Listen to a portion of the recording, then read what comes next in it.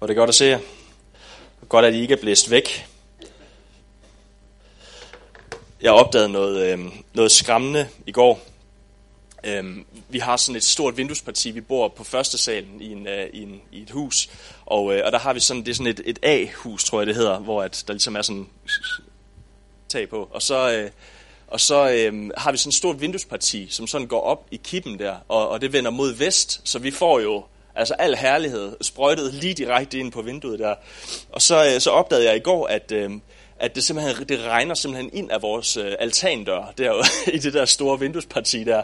Så der var bare sjaskvådt inde på gulvet, og jeg fandt sådan ud af, at hvis jeg trykkede der, så fossede der bare sådan vand ind af, af et hul der i døren. Så det er jo meget interessant.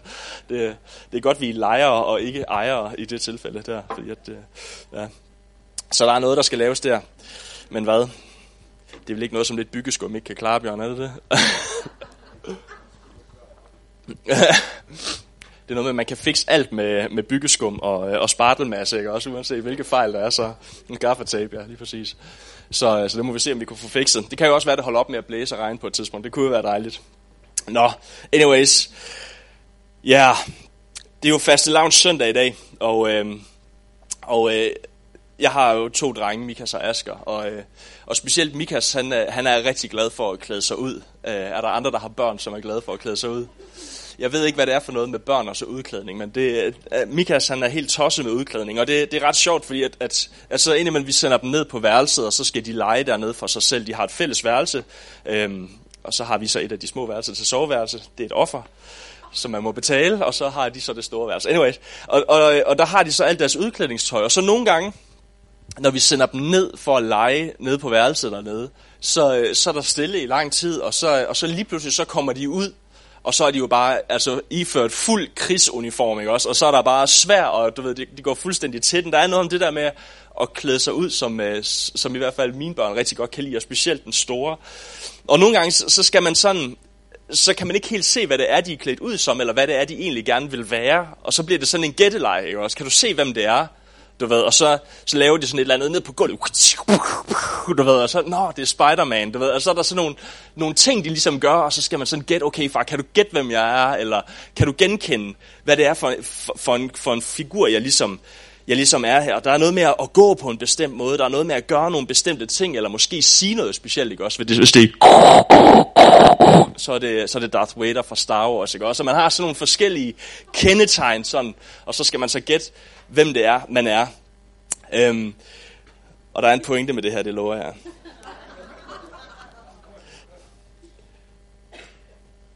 Jeg skal prædike over den her overskrift. Du må gerne sætte den på deroppe, Ifa, hvis du kan finde den. Jeg har fået lagt den op i Dropbox, ikke? Det var godt. Kend kirken på kærligheden. Kend kirken på kærligheden. Fordi på mange måder så lever vi i en tid, hvor at folk ikke har nogen klar idé om, hvad kirke det er. For bare et par generationer siden, der var det normalt at komme i kirke. Det var noget, man gjorde om søndagen. Det var, at så tog man i kirke. Man gik måske ovenikøbet i søndagsskole i løbet af ugen. Og, ja, det kan du så ikke have været jo, men ja, I ved, hvad jeg mener. Og modtog undervisning osv. Og det gjorde man for et par generationer siden, men sådan op igennem det sidste århundrede her, der kom der ligesom et oprør imod alt det der med, hvad man ligesom var bundet op på, de der traditioner og de ting, som man kendte, og man skulle definere sig selv, og de der traditioner og de ting, som man havde med i bagagen, det blev på en eller anden måde usekset, eller noget, som man ikke rigtig ville have med at gøre, og så skulle man ligesom bare finde ud af, hvem man selv ville være, og uafhængig af alle de der traditioner, uafhængig af de der ting. Og det er ligesom så en generation eller sådan noget siden. Og nu er vi så i en situation, hvor at det der med kirke, at det faktisk er ret fremmed for specielt rigtig mange unge, at mange unge har ikke rigtig nogen idé om præcist, hvad det er, kirken egentlig er kendetegnet ved. Det der med kristendom, det bliver lidt rodet sammen med alt muligt andet, ikke også? I sådan vores sådan pluralistiske samfund, hvor der er sindssygt mange religioner og mange forskellige ting, og man kan ligesom definere sig selv ud fra, hvad for nogle behov man har, eller hvad for nogle ting, man godt kan lide, osv. osv. Og i det der bliver kirken, det bliver noget, man kan ikke rigtig genkende det. Man ved ikke præcist, hvad det er, kirken den står for. Man ved ikke præcist, hvad det er for nogle kendetegn, den ligesom har, kirken. Og derfor så kunne jeg godt tænke mig at tale lidt om det der. Fordi der er mange ting, som tror jeg kendetegner kirken i dag. Jeg tror, der er mange ting, der gør. Men der er en ting, som kendetegner den over alt andet, eller i hvert fald burde kendetegne den over alt andet. Og det er kærligheden. Kirken er en ret speciel størrelse. Vi er ikke sammen her, fordi at vi er enige om alting. Er det rigtigt? Vi er ikke sammen her, fordi vi er enige om alting. Der er andre steder, hvor man samler sig, fordi man er enige, ikke også? Politiske partier og sådan nogle steder, eller en fodboldklub, så er man enige om, at fodbold det er godt, eller hvad ved jeg. Vi er ikke samlet her, fordi vi er enige. Det er ikke det, der kendetegner kirken, at vi er enige. Vi er heller ikke samlet her, fordi vi er ens. Tværtimod så er kirken jo både lokalt her, faktisk meget sådan forskelligartet, men også når man kigger ud over verden, så er kirken meget, meget forskelligartet. Forskellige etnicitet og hudfarver og jo selvfølgelig køn og så videre og så videre. Vi er på ingen måde ens, men er meget, meget forskellige, også i alder og så videre. Ikke? Spænder fra den yngste til den ældste. Vi er meget, meget forskellige på den måde, så vi er ikke sammen her, fordi at vi er ens. Vi er heller ikke sammen her, fordi vi er familie. Det er der nogle kirker, hvor man er. Er det rigtigt? Så er det ligesom om, der er sådan nogle dominerende familier. Jeg er selv vokset op i Missionsforbundet, og hvad skal man sige, kendte ligesom til det der familielandskab, der var i Missionsforbundet i Danmark. Og så på et tidspunkt, så kom jeg ind i Apostolsk Kirke, som vi jo er en del af. Og der var det ret sjovt, det der med lige pludselig at skulle finde ud af, hvem folk de var. Der var folk, men det er Nord, et eller andet, som Nord. Ja, Nord. Ja, hvad? Ja, men det er, du ved, 16 børn. Nej, Israel, nej, jeg har ingen anelse. Du ved, der er ligesom sådan nogle familier, som på en eller anden måde. Nå, det er ikke det, vi er samlet om. Vi er heller ikke samlet her, fordi vi er tvunget til det, håber jeg. Jeg har i hvert fald ikke, børnene måske, men ellers ikke. Vi er ikke samlet, fordi vi er tvunget her. Vi er sammen her på mange måder, på trods af vores forskellighed. Er det rigtigt? På trods af, at vi er forskellige, på trods af, at vi ikke er i familie sammen og alle de her ting, så er vi samlet det her sted. Vi er sammen her, fordi vi er elsket af Jesus, på grund af den her kærlighed. Og den der kærlighed skal være vores kendetegn. Der står sådan her i Johannes evangeliet, kapitel 13, vers 34-35. Et nyt bud giver jeg jer. I skal elske hinanden, som jeg har elsket jer, skal I også elske hinanden. Som jeg har elsket jer, skal I også elske hinanden. Og så kommer det her, deraf kan alle vide, at I er mine disciple, hvis I har kærlighed til hinanden. Kan I se det? Deraf kan alle genkende jer. Vide, at I er min kirke. Vide, at I er mine disciple. Fordi at I har kærlighed til hinanden. Hvis langelænder, de skal kendes på knækket, ikke? Så skal kirken, den skal kendes på kærligheden. Det er det, der står her. Kend kirken på kærligheden. Vi skal læse i 1. Korintherbrev kapitel 12, vers 20-27. Det er det, der ligesom er teksten, jeg vil tage udgangspunkt i dag. Og der står sådan her. Jeg skal passe på tiden i dag, kan jeg mærke. Jeg har meget, jeg gerne vil sige. Jeg har glædet mig rigtig meget til den her prædiken. Det er også jeg tror, det er 14 dage eller 3 uger siden, jeg har prædiket sidst, så jeg har meget på hjertet. Det bliver en lang en, den her, men vi skal være færdige inden klokken 12 så. Men nu er der mange lemmer, men et legeme. Øjet kan ikke sige til hånden, jeg har ikke brug for dig, eller hovedet til fødderne, jeg har ikke brug for jer. Tværtimod, de lemmer på legemet, som synes at være de svageste, netop de er nødvendige. Og de lemmer, som vi synes er mindre ære værd, dem giver vi desto større ære. Og de lemmer, som vi undser os ved, klæder vi med desto større blufærdighed. De andre lemmer har ikke brug for det. Hørte I det? Sådan som Gud har sammenføjet legemet, har han givet det, som mangler ære, desto større ære, for der ikke skulle opstå splid i legemet, men lemmerne være enige og have omsorg for hinanden. Lider en legemsdel, så lider også alle de andre. Bliver en legemsdel hædret, så glæder også alle de andre sig. I er Kristi legeme, og hver især hans lemmer. Den her tekst er skrevet til Paulus om det at være menighed. Og det, som ligesom var Paulus' mål med det, var at tale om, hvordan at vi alle sammen er blevet givet forskellige funktioner, er blevet givet forskellige gaver. Lidt ligesom at en krops lemmer har forskellige funktioner, så har vi forskellige funktioner. Og at der ikke på den måde er noget legeme, som ikke har en funktion, eller hvis funktion er mindre vigtigt. Så Paulus' projekt er på mange måder at tale omkring de ting, som ligger i os, de gaver, som er blevet givet os fra Gud. Vi tror på, at alle har noget at give. Amen. Vi tror på, at alle har noget, en bestemmelse foran sig. Alle er blevet givet gaver, alle er blevet udrustet med noget. Amen. Og nogle ting er store, og nogle ting er synlige. Nogle ting foregår på en scene, andre ting foregår et helt andet sted, hvor der ikke er nogen, der ser det. Vi er alle sammen blevet givet noget, og det er det, Paulus han taler om her.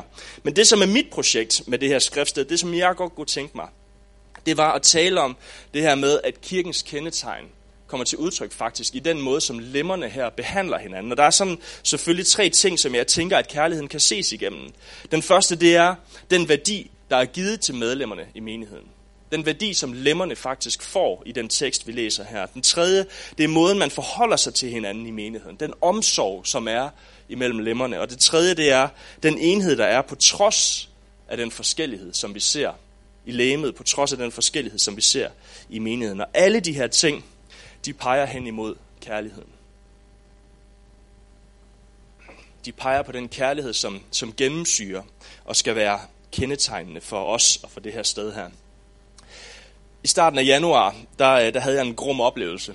Jeg var afsted til møde i Kolding, et vigtigt møde, og vi skulle være der hele dagen. Jeg var kommet klokken 9, og det skulle vare indtil klokken 3-4 stykker om eftermiddagen, og så skulle jeg hjem igen.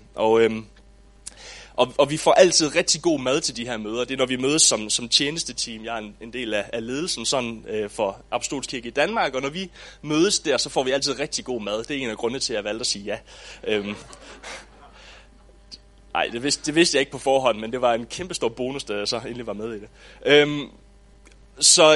Og vi havde fået en rigtig god morgenmad med brød og med ost og med alle de ting, der skulle være til det. Og havde så møde frem til klokken 12 der kom der så sushi på bordet, og jeg elsker sushi, specielt med det der sådan chili mayo, man kan få. Det smager fuldstændig fabelagtigt. Så jeg kørte ind i det der sushi der, og der var frityrestegt tigerrejer, og der var dybstegt kylling, og altså, jeg kørte bare på. Det var bare godt, det der. Og så lige pludselig, så var det ligesom om, der var et eller andet. Har I prøvet det? Hvor det er ligesom om, at det klemmer, og det gør sådan lidt ondt i maven, så jeg var sådan op og stå og gå lidt rundt, og det har jeg prøvet før, og så skal man lige sådan, du ved, og så går der lige en halv time, og så falder tingene på plads og sådan noget der. Men det var ligesom om, det skete bare ikke rigtigt, at det faldt på plads, det der. Det gjorde bare mere og mere ondt, og så, jeg blev nødt til at sætte mig ned ved bordet der. Og jeg begyndte sådan at svede lidt, og du ved, det begyndte at flimre lidt for øjnene og sådan noget. Jeg tror, jeg lægger mig lige over på sofaen, sagde jeg så. Jeg kan godt følge med over for sofaen, så I fortsætter bare, så skal jeg nok lige melde ind, når det er. Så jeg gik over og lagde mig over i sofaen. Og som tiden gik der, og mødet det skred frem, så kunne jeg kunne bare ikke være i mig selv. Altså det gjorde bare mere og mere ondt, og jeg lå bare og tog mig til hovedet og sådan. Og til sidst så kommer der en hen og siger sådan, kan du godt køre hjem? Tror du ikke bare, du skal køre hjem? Så jeg kan ikke rejse mig op, jeg kan ikke køre nogen steder. Nå, okay, og så blev de andre, de blev så flyttet ind i et andet rum, og jeg lå, lå jeg inde i den der sofa og råbte, og det gjorde bare så mega ondt. Og så til sidst, så ringer min gode ven Dina, hun ringer efter en ambulance, som kommer og henter mig, og jeg får morfin, hvilket i øvrigt er den bedste oplevelse, jeg nogensinde har haft. Halleluja, halleluja. Det var bare, er du sindssyg, mand, det virker. Så er man bare slået, eller det er jeg i hvert fald. De mente, at jeg ville være en god narkoman, fordi det fungerede bare totalt godt på mig, det der. Anyways. Jeg kom på hospitalet og fik morfin over flere omgange, og jeg lå og ventede og drejede mig i smerte, når jeg ikke fik morfinen, og de klemte på min mave og trykkede, og hvad er det, der er galt, og sådan noget der. Og til sidst så bliver jeg sendt i en scanner, der sidst på dagen, og Elina er kommet ned, og vi holder jo ligeklage, ikke også? Det er klart, og Rigor Mortis er ved at sætte ind, og det er jo helt galt. Og så kommer jeg ud af den der scanner der, og så kommer lægen ind sådan lidt, og det har været meget dramatisk alt det her, ikke også? Kommer lægen ind, og så siger han, ja, altså vi kan godt se, at der er noget i din blindtarm, men altså, du har simpelthen forstoppelse. Og jeg har prøvet mange ting, som var antiklimatiske, ikke også? Men det der, det tager alligevel prisen. Det er godt nok det mest antiklimatiske, jeg nogensinde har prøvet. Altså, og så kender jeg det der med, så sidder man sådan og overvejer ens reaktioner i løbet af dagen. Altså, overgjorde jeg det lidt? Overdrev jeg lidt, hvor ondt det gjorde, eller hvad? Men det gjorde jeg ikke. Det gjorde virkelig bare ondt. Nå. Min pointe, det er, at selvom 99,9% af min krop fungerede og havde det godt, så fordi at der var et lille problem, så blev jeg slået fuldstændig ud. Fuldstændig ud. Altså jeg kunne ingenting gøre, og det der med forstoppelse, det er altså bare ikke for børn. Er du sindssygt, man at gøre det ondt? Øjet kan ikke sige til hånden, jeg har ikke brug for dig, eller hovedet til fødderne, jeg har ikke brug for jer. Tværtimod, de lemmer på legemet, som synes at være de svageste, netop de er nødvendige. Det stærke har behov for det svage. Det stærke har behov for det svage. Prøv at lægge mærke til her, at øjet kan ikke sige til hånden, jeg har ikke brug for dig. Øjet ser det, der skal gribes, ikke også? Vi kan godt tænke om øjet, jamen det er det mest avancerede, og hvis ikke vi havde vores øjne, så ville vi ikke kunne orientere os i verden og alle de der ting, og det er også rigtigt nok. Men hvis ikke hånden var der til at gribe det, vi ser, hvis ikke hånden er der til at gribe bolden, når den bliver kastet imod os, ikke også? Så kan øjnene se nok så meget og være nok så vigtige. Men hvis ikke der er en hånd til at gribe det, hvad mening giver det så? Hovedet kan ikke sige til fødderne, jeg har ikke brug for jer. Vi kan godt lægge mange planer om, hvad vi godt kunne tænke os. Vi kan godt lægge mange planer om, hvor vi skal hen, og hvordan vi kommer derhen osv. Men hvis ikke vi har fødder, der kan bære os derhen, der rent faktisk kan gå ruten, hvad nytter det så? Så sidder vi bare der. Nu bliver der festet igennem inde i børnekirken. Det ene uden det andet giver ikke mening. Og derfor er det ene ikke mindre værdifuldt end det andet. Hørte I det? Det ene er ikke mindre værdifuldt end det andet. Og det er en ret stor kontrast til mange af de ting, som vi ser, eller meget af det, når det handler om værdi, som vi ser i vores kultur, i vores samfund og i kulturen omkring os, der er performance, det er godt. Ikke? At jo bedre jeg performer, desto bedre er jeg. Så mange som muligt skal have en universitetsuddannelse. Det bedste, det er at være så højt uddannet som overhovedet muligt. Penge, vi skal have, jo flere penge vi har, desto bedre, og hvis du er fattig, du ved, det er ikke så godt. Du må hellere bevæge dig hen imod at være rig. Berømmelse, du er nogen, hvis folk ved, hvem du er, og så videre, og så videre. Værdien til os i samfundet, i kulturen, bliver givet efter vores performance, hvor godt vi klarer os. Værdi, det er ikke noget, vi har i os selv. Værdien, den kommer af, hvordan vi klarer os. Om vi kan klare os selv. Om vi klarer os godt selv. Det er det, der er vores værdi. Og i det der er der nogen, der mister værdi. Der er der nogen, der ikke bliver rammet ind. Der er der nogen, der ikke falder på plads. Og midt i den der kultur, midt i det der skal kirken kendes på kærligheden. Midt i det der, som ligger i vores performancekultur, i vores samfund, som arbejder hen imod større og bedre og mere, midt i det der skal kirken kendes på kærlighed. At vi giver værdi til dem, som andre siger er værdiløse. At der, hvor samfundet dømmer mennesker ude, der dømmer vi dem inde. At der, hvor samfundet siger, dig kan vi ikke bruge til noget, eller du bliver parkeret herude på sidelinjen, fordi at resten af samfundet, det kører bare, og du kan ikke følge med, så derfor så parkerer vi dig herude. Der skal vi som kirke kendes på kærligheden, og række ud og inkludere og tage dem med ind. Kirken skal kendes på kærligheden. Hos os, der er værdien ikke afgjort af, hvor meget man tjener. Værdien her er ikke afgjort af, hvor meget man tjener. Et menneskes værdi på det her sted her er ikke afgjort af, hvor god en uddannelse man har. Det er ikke det, der sætter barren for, hvor værdifuld man er. Det er ikke det, der afgør det. Værdien af et menneske på det her sted er ikke afgjort af, hvor syndfri man er. Er vi enige? Det er ikke et menneskes synd eller mangel på samme, der afgør, hvor stor en værdi et menneske har. Det er ikke de ting, der gør forskellen. Værdien af et menneske er ikke afgjort af, hvilken tjeneste man har i menigheden. Om man står heroppe, eller om man står ude i køkkenet og laver kaffe, det er ikke det, der afgør værdien af et menneske. Eller hvor flotte bønner man beder. Vores kærlighed til hinanden er ikke afhængig af de der ting. Vores kærlighed til hinanden skal ikke være afhængig af de der ting. Vi skal kendes på kærligheden. Det svage, det er værdifuldt. Det er faktisk nødvendigt oven i købet. Lad mærke til, han skrev det her. De lemmer på legeme, som synes at være de svageste, netop de er nødvendige. Hvorfor er de det? Det svage er nødvendigt for kirken. Det er ikke bare noget, vi tolererer, men det er faktisk noget, som vi har behov for. Det er faktisk noget, som hvis det svage ikke er her, så mangler der noget. Så er der noget, der ikke fungerer. Og det kan være ret provokerende, tror jeg, i vores kultur. Det svage, det er nødvendigt For det første, fordi at det minder den stærke om sin egen svaghed. Der er nogen af os, som godt nogle gange kan blive lidt højt på strå og tænke, hey, jeg har totalt styr på det. Og der er det godt nogle gange at blive mindet om ens egen svaghed. Og så rammer verden også nogle gange ret hårdt lige mellem øjnene. Så det er godt, fordi det minder den stærke om sin egen svaghed. Og så giver det den stærke en mulighed for at ligne Jesus. Det er rigtig, rigtig godt.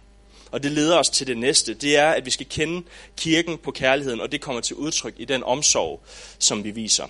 Vers 23 og 24, der står der sådan her: de lemmer, som vi synes er mindre ære værd, dem giver vi desto større ære. Og de lemmer, som vi undser os ved, klæder vi med desto større blufærdighed.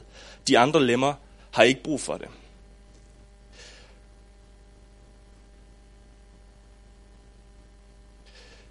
Paulus siger, at kirken er lidt ligesom en krop. At ligesom at vi ikke kan sige, at der er nogle lemmer, som er mindre værd end andre, eller at der er nogen, som vi har mindre brug for, eller alle de her ting. At sådan er det ikke her. Værdien af vores lemmer er ikke afgjort af, hvilken rolle de spiller. Og på samme måde er det her. Det svage, det er nødvendigt. Og så siger han, at ligesom vi ikke viser lige så stor omsorg til alle vores lemmer, ligesådan er det også i kirken. Ligesådan skal det også være her. Der er nogen, som får større ære, og nogen, som får større blufærdighed. Kort sagt, der er nogen, der har mere brug for hjælp end andre. Der er nogen, der har mere brug for hjælp end andre. Der er nogen, der er rigere end andre. Der er nogen, der er stærkere end andre. Der er nogen, der har større tro end andre. Der er nogen, der synger bedre end andre. Ikke? Det er derfor Leila, hun spiller klaver og synger, og Vibeke og så videre. Vers 24, de andre lemmer har ikke brug for det. Det er en ret provokerende sætning, den der. Og det betyder to ting.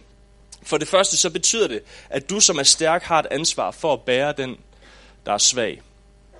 At dig, der er stærk, du har et ansvar for at bære den, der er svag. Og det hører faktisk med til det at følge Jesus. Fordi det var lige præcis det, Jesus han gjorde, ikke?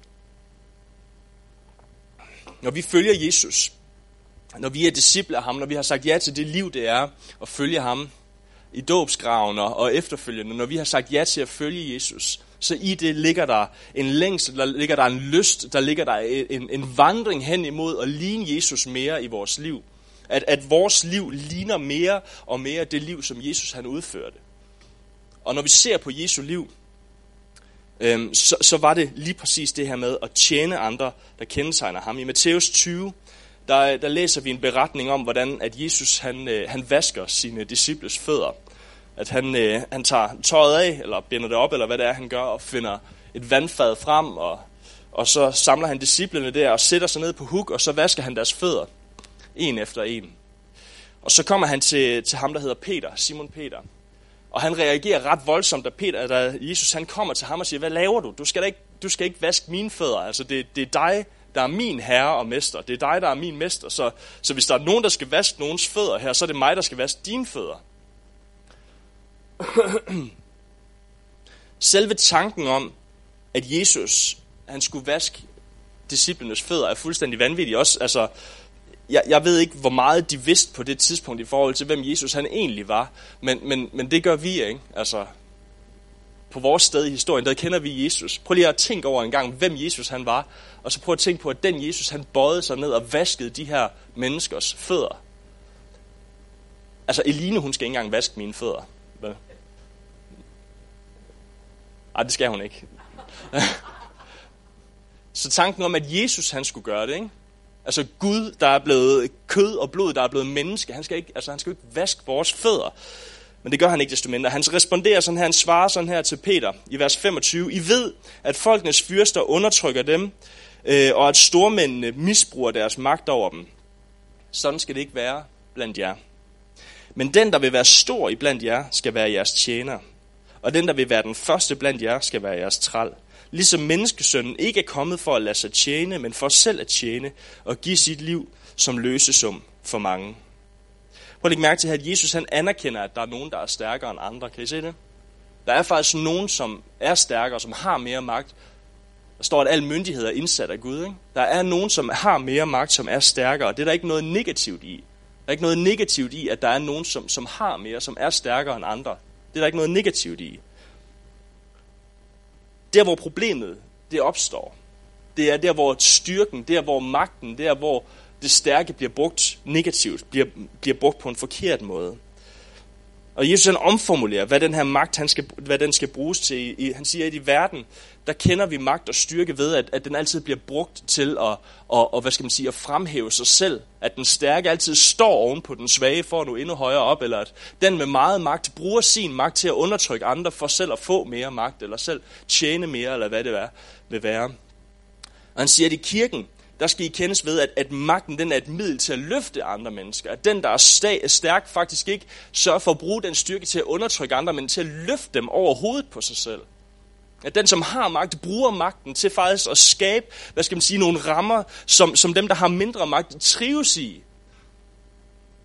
Så vi anerkender, at der er nogen, der har mere end andre, der er nogen, der er stærkere end andre, men dem, som har mere, den, som er stærkere, skal bruge den til at løfte andre. Ligesom at Jesus, han er herre og har magt over andre, og bruger den magt og det herredømme til at løfte andre mennesker. På samme måde skal det være i kirken, at de stærke, de skal løfte de svage. Der er nogen, der har mere brug for hjælp end andre, og det betyder, at den stærke har et ansvar. For det andet betyder det, at dig, der er svag, skal være det på en god måde.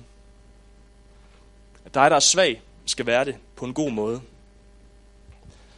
Er der nogen, der har prøvet at tilbyde hjælp til nogen, som tydeligvis havde brug for det, men som ikke sagde ja til det? De af jer, der er forældre, I har helt sikkert. Der er en ting, som er en større, ved I hvad en pet peeve er?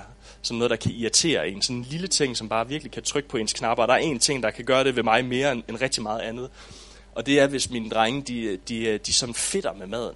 Det er simpelthen noget af det værste, jeg ved. Det der med, når det bare sejler rundt, og der er bare makrelsalat, og man sidder bare himmel, altså, og gaflen flyver rundt, og der er bare... Okay, jeg er alene om det der, kan jeg godt mærke. Men det irriterer mig grænseløst, ikke også? Det der med, når man kan lige så godt hente højtryksrenseren, og så bare spule hele køkkenet ned bagefter, fordi der bare er mad ud over det hele, og det sejler, og det sid nu stille for hunden, og så... Der har jeg mange gange tilbudt hjælp. Mikas, tror du ikke, jeg skulle? Må jeg ikke... Hvis jeg nu lige... Og så, nej, far, jeg har styr på det og sådan noget. Man skal jo også give drengen lov, ikke også? Og så nogle gange så beder Eline mig bare om at kigge den anden vej, og så kan jeg bare høre, hvordan det sejler bare herover, men jeg skal ikke kigge på det, fordi jeg kan ikke være i det. Jeg har prøvet at tilbyde hjælp til nogen, som tydeligvis havde brug for det, men som ikke sagde ja til det. Jeg tror generelt, så ser vi ned på svaghed. Og derfor tror jeg faktisk, at det nogle gange kan være ret svært at være svag. Både sådan i vores kultur, men også generelt. Derfor tror jeg, det kan være ret svært at erkende, at man faktisk er svag. Fordi at det er ikke fedt at være svag. Det er ikke noget, som bliver ophøjet. Det er ikke noget, som er en god ting. Tværtimod, så er al svaghed, det skulle gerne være en proces hen imod at blive stærk. Er det rigtigt? Og hvis du er svag nu, så er det okay, men kun fordi, at det er en proces hen imod, at du bliver stærk igen, eller at du kan stå selv, eller... Vi kan ikke acceptere svaghed i en permanent form. Det fungerer ikke. Svaghed skal altid være en svaghed, som er på vej til at blive stærkere. Og det tror jeg sådan set, at der er noget sandt i. Det er ikke fordi, jeg er uenig i det. Men det er bare ikke hele sandheden. Derfor så kan det være svært at erkende sandhed. Det kan være svært at bede om hjælp, selvom det faktisk er hjælp, vi har brug for. Vi skal være svage på en god måde. Og det betyder ikke, at man bare sådan skal tage sig sammen og så komme i gang. Altså, det vil være sådan en typisk metode, ikke? Altså, hvor svært kan det være? Klem nu bare ballerne sammen, og så op i håret, og så bare videre. Det er ikke det betyder. Og det betyder heller ikke, at man skal være svag på en god måde, og så bare lade være med at gøre noget overhovedet, eller så bare ligesom tænke, at det her det er så min permanente situation, og så er det så bare sådan, det er. Det er heller ikke det, jeg mener. Når Bibelen taler om svaghed, kan vi blandt andet læse om i Matthæus 7, 7-8, så står sådan her: Bed, så skal der gives jer. Søg, så skal I finde. Bank på, så skal der lukkes op for jer. For enhver, der beder, får, og den, der søger, finder, og den, som banker på, lukkes der op for. Før jeg beder om noget, så bliver jeg nødt til at erkende, at jeg har et behov. Er det rigtigt? Det giver ikke mening at bede om noget, som man ikke har brug for. Altså. Så hvis jeg skal bede om noget hos min far i himlen, eller hos nogen i menigheden, eller hvad det nu måtte være, så kræver det, at jeg erkender først, at der faktisk er et behov i mit liv. At der faktisk er noget, der mangler. At der faktisk er en svaghed i mit liv. Ellers så kan jeg ikke bede om det. Og når jeg har erkendt det, så må jeg bede. Før jeg søger, så bliver jeg nødt til at erkende min mangel. Hvis ikke jeg ved, at jeg mangler mine bilnøgler, så giver det ikke mening at lede efter dem. Vel? Det var et banalt eksempel. Men hvis ikke jeg ved, at jeg har en mangel, hvis ikke jeg ved, at der er noget i mit liv, som ikke er på plads, hvis ikke jeg har erkendt det, så giver det ikke mening at begynde at søge efter det. Så første skridt er at erkende det. Og når jeg har erkendt det, når jeg har erkendt, at jeg ikke slår til, at jeg faktisk er svag, så må jeg søge hjælpen. Før jeg banker på, så bliver jeg nødt til at erkende, at der er nogle andre, der har det, som jeg har brug for. Før jeg kan henvende mig til nogen og banke på døren, så kræver det, at det går op for mig, hey, der er faktisk noget i mit liv, som ikke er på plads. Der er faktisk noget, som jeg ikke har, men jeg kan se, at de har det derovre. Og når jeg har erkendt det, så kan jeg banke på. Så hvis jeg er svag på en god måde, så erkender jeg min svaghed. Erkender jeg, at jeg kommer til kort, og har det jo et fint med det, men erkender det. Hvis jeg er svag på en god måde, så beder jeg om hjælp, så tør jeg faktisk at række ud efter den. Og hvis jeg er svag på en god måde, så tør jeg også at tage imod det. Det er nogle gange det sværeste, ikke også?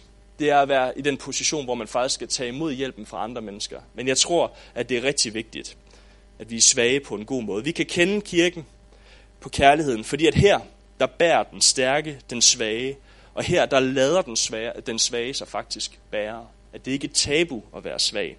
Her skal der faktisk være rum til at være svag. Det skal der. Vi er ikke en kirke for de få rå, vel? Vi er ikke en kirke for de få rå. Det skal være okay at være en synder. Det skal være okay at være fattig. Det skal være okay ikke at have styr på sine ting. Det skal være okay at være syg, og så videre, og så videre. Vi skal kendes på kærligheden. Og så den sidste.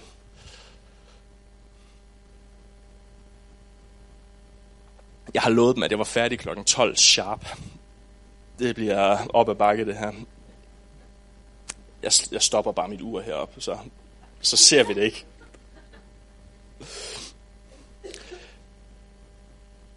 Det, at vi kendes på kærligheden, det kommer til udtryk igennem enhed.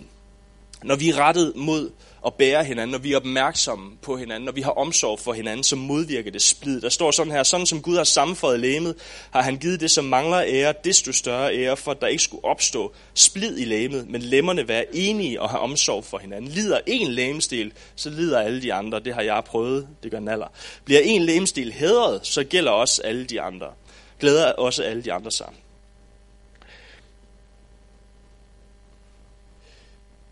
Hvis ikke vi er engageret i hinandens liv, hvis ikke vi har omsorg for hinanden, så kan der opstå splid imellem os. Hvis ikke vi har omsorg for hinanden, hvis ikke vi ser hinanden, hvis ikke vi er engageret i hinandens liv, hvis ikke vi ved, hvad der foregår. Og husk, der er både et ansvar fra den stærke i forhold til at være opmærksom på den svage, men også fra den svage i forhold til faktisk at række ud og ture og bede om hjælp. Og hvis ikke vi har den der dynamik, hvis ikke vi kan det der, hvis ikke der er omsorg imellem os, så skaber det splid, så skaber det en dårlig situation, fordi at vi forstår ikke den andens situation. Vi forstår ikke, hvorfor den anden gør, som den gør. Hvad er motivationen? Hvorfor dukker du lige pludselig kun op en søndag i måneden? Hvorfor stopper du med at betale tiende? Hvorfor, der kan være alle mulige ting, hvor vi forstår ikke situationen, vi forstår ikke, hvad det er, der er sket. Hvorfor tager du dig ikke bare sammen? Altså, hvor svært kan det være? Hvorfor giver de ikke noget af det, de har? Altså, de er da så rige. Hvorfor? Altså, de har så meget tid eller så mange evner. Hvorfor gør de ikke det? Hvis der mangler omsorg i kirken, så virker det splid i os. Det skaber irritation. Hvorfor skal jeg gøre det, når han ikke gør det? Eller står der ikke i Bibelen, at man ikke skal gøre sådan og sådan? Eller hvorfor gør de det så? Altså, det skaber irritation. Hvis ikke der er omsorg imellem os, så leder det til fordømmelse. Til misundelse. Ja? Og derfor så er det sindssygt vigtigt, at dig, der er stærk, at du er opmærksom på den svage, rækker ud, bær, spørger ind til, beder for, at dig, der har tro, at du faktisk beder trosfyldte bønner for andre mennesker. Fordi der er nogen, hvor det faktisk er svært, det der med at mønstre troen. Der er faktisk nogle mennesker, der står i situationer, som er så svære og uoverskuelige, at troen er blevet lille. Og der er det altså vigtigt, at dig, der har en stor tro, at du tør at bede trosbønner ind i de menneskers liv. Læg hånden på skulderen af dem og sige, hey, jeg står sammen med dig i tro. Hvis der er noget, man som svag har brug for, så er det, at der er nogen, der tør at bede trosfyldte bønner ind i ens liv. Dig, som har tro, dig, som har en stærk tro, ræk ud. Og dig, der er svag, at du beder om at tage imod den hjælp, som bliver rækket ud imod dig. Kirken er en særlig størrelse, ikke fordi vi er ikke sammen her, fordi vi er enige. Vi er ikke sammen her, fordi vi er ens. Vi er ikke sammen her, fordi vi er familie, eller fordi vi er tvunget til det. Vi er sammen her midt i vores forskellighed. Midt i vores diversitet, i vores forskellighed. Der er vi samlet som efterfølgere af Jesus, der forsøger at være ligesom ham. Vi lever i en tid, hvor mennesker de ikke kender kirken. Og derfor så er det altså vigtigere end nogensinde før at have nogle meget, meget klare kendetegn, der kendetegner os som kirke. Fordi ellers så kunne vi lige så godt være en fodboldklub, venner. Det kunne vi. Så kunne vi lige så godt være bingoklubben, der mødes nede i forsamlingshuset.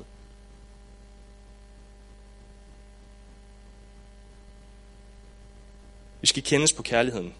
Leila, kunne du ikke tænke dig at komme op, så skal jeg på en eller anden måde have rundet det her af. Vi kan kende kirken på kærligheden, fordi at her, der er vores værdi ikke afgjort af, hvor stort et output vi har, hvor stor en performance vi har, hvor godt vi gør det, hvor rige vi er. Her der er det ok at være svag.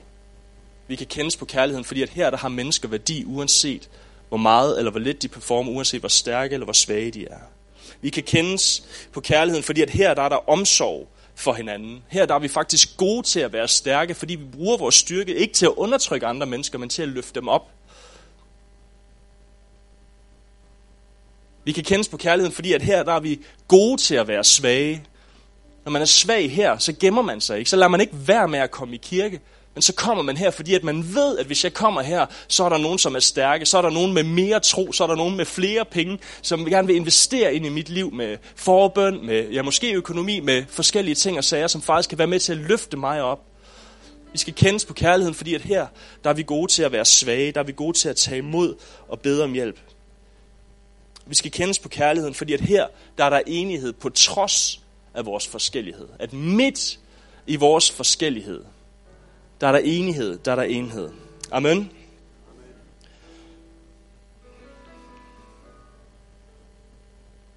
Har du en masse, der skal siges efter det her, Bjørn? Du har noget. Godt. Kan vi ikke rejse os op? Jeg forsøger altid at prædike, sådan så alle kan være her. På den måde at forstå, at der altid er noget, uanset om man er gæst, eller om man kommer her hver søndag, eller hvordan og hvorledes. Og jeg tror også, at det her budskab, det er for alle. Men der er også noget af det her, der specifikt er til os som menighed. Sidste år, da ledergruppen var afsted på Superdøgn, der brugte vi noget tid på at snakke sammen om sådan at prøve og hvad skal man sige, at tage status, lige tage temperaturen på menigheden og sige, hey, hvor er vi lige? Og vi havde sådan nogle forskellige ting, vi sad og snakkede om, jeg tror det var 7 kendetegn, forskellige slags kendetegn ved kirke, som vi prøvede sådan, okay, hvor er vi lige i forhold til de her ting? Vi beskrev det sådan, at vi trykkede lidt på kirken rundt omkring, for at finde ud af, hey, hvor er det faktisk ømt? Hvor gør det faktisk lidt ondt henne? Hvor kan vi sådan mærke, okay, der er vi faktisk ikke så gode, der mangler vi måske noget der. Og en af de ting, som vi kom frem til, der var, at der er noget lige præcis om det her, med kærligheden til hinanden. Det her med varmen i vores menighed. Så lige nu, der taler jeg lige til os som menighed. Så hvis du er gæst her, du er meget velkommen, og du er meget velkommen igen næste søndag. Men lige nu, der er det bare lige til kirken her, og så slutter vi af for os alle sammen igen. Vi kan ikke, menighed, forholde os afmålte og tilbageholdende i forhold til hinanden. Det kan vi ikke. Vi skal være anderledes end det. Ellers så kunne det lige så godt være en fodboldklub. Men det her, det er ikke en fodboldklub. Det er det ikke. Det er Jesu legeme i Silkeborg, det her sted her. Så den her formiddag, så er der et kald til, kære menighed, at engagere os i hinandens liv. Sådan så når du ser nogen, der er svagere end dig, at du faktisk tør og ser det som en del af dit ansvar at være med til at løfte vedkommende. Det skal være okay at være svag, og vi skal være stærke på en god måde, så dig, der er stærk, at du løfter den, der er svag. Og dig, der er svag, at du faktisk tør, når du har det svært, at række ud, at bede om hjælp, faktisk tør at invitere andre mennesker til at være engageret i dit liv. Vi skal være kendt på vores kærlighed, venner. Kirken skal kendes på kærligheden. Sådan så når Silkeborg kigger på os her, Silkeborg Frikirke, Trisvej 16, så siger de ligesom Jesus, han siger, hey, dem kan vi kende på kærligheden. Men det kræver noget af os. Ikke? Nu taler jeg så til os alle sammen igen. Jeg kunne godt tænke mig, at vi gør noget, som måske er lidt grænseoverskridende her klokken 3 minutter i 10, eller slutter 3 minutter i 12. Og det er, at jeg kunne godt tænke mig, at dig, der er svag, at du, hvis du oplever, at Helligånden leder dig til det nu, at du oplever, at der er frimodighed til det, at du faktisk tør at være det, og at dig, der